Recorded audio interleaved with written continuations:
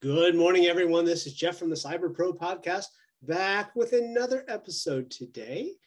We have Russell Eubanks, who is the CEO of his own company, and we're going to spend a few minutes talking to him about who he is, what he does, and kind of get his thoughts about where things might be going. And on that, question number one, Russell, thank you for being with us today. We appreciate your time, and please tell our viewers a little bit about yourself and what you do.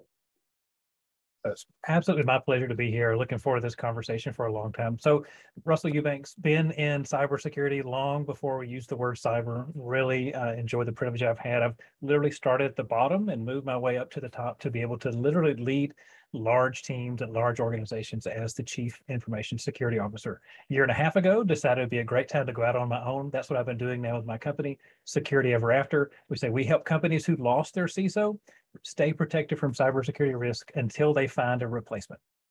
Wonderful. So let's dig into that a little bit. Tell us a little bit more about your company and what is the most fascinating part about being a CEO of your own company during these silly times. It's interesting. In my last job, I was privileged to work and lead teams at the Federal Reserve Bank of Atlanta, a fantastic organization, especially this last couple of years. But it required a lot of travel. And so I was complaining about all my traveling, all my commuting and all the things that I was doing. And then, of course, nobody's really traveling. And so some of the reasons to help push me over the edge, not a factor anymore. But the thing I like about it is to shift my focus from one very systemically important organization to now literally working with many different types of companies, many different industries, the companies, the types of problems that they're having, and the ability to come in and help them with experience and exposure in lots of different companies, both as a full-time employee as well as with a consulting background, to help them get over the issues or help them see perhaps with a new perspective how to face the challenges that they have. So that's just been incredible. And that's how I'm thinking about it, and just an amazing opportunity that I've had. Yeah, you hit on a good note there when you say looking at different perspectives, working with different clients. And so I'm going to pull back a little bit on that and, ask the question of, regardless of where you sit in the cybersecurity stack, the common voice and the common message is that cybersecurity is no longer an afterthought.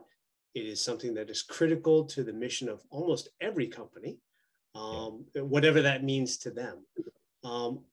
When you hear a question like that, what does it mean to you? Yeah. So many jobs ago, my boss's boss made a statement when I was giving a briefing for the senior leadership team on cybersecurity. And I always chose to think it was a rhetorical question. I never answered it. Her question was this: if cybersecurity is a top risk, what are we doing to treat it that way? If cyber is a top risk, what are we doing to treat it that way? All of a sudden, when she said that, again, I never answered it, but I would sit up straight in my chair. I would really pay attention, and it would hit me the weight of the responsibility I had to brief her and the other senior leaders on the work that the team I was privileged to lead was working on. And that really helps me by saying, you know what, maybe it won't be a top risk forever, but it is right now. Maybe it's not the top risk, maybe it's risk number 2.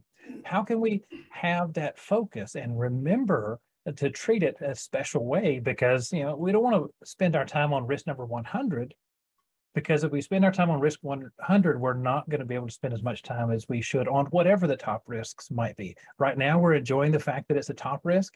Maybe someday it won't be a top risk, but for now it is. And so how can we respond by giving it the due attention it deserves? Again, that question, if cybersecurity is a top risk, what are we doing to treat it that way, has served me so well with so many different projects I've worked on.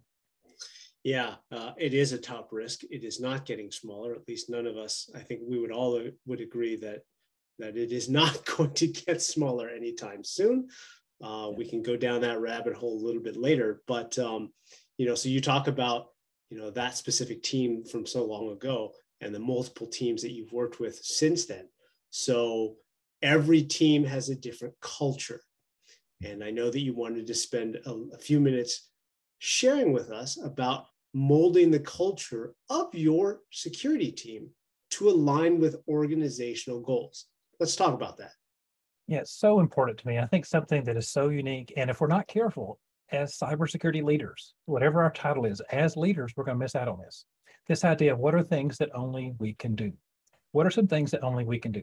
We can decide to stay busy doing cyber things and going to meetings and all that's important. And if we're not careful, we're going to miss out on why the company exists.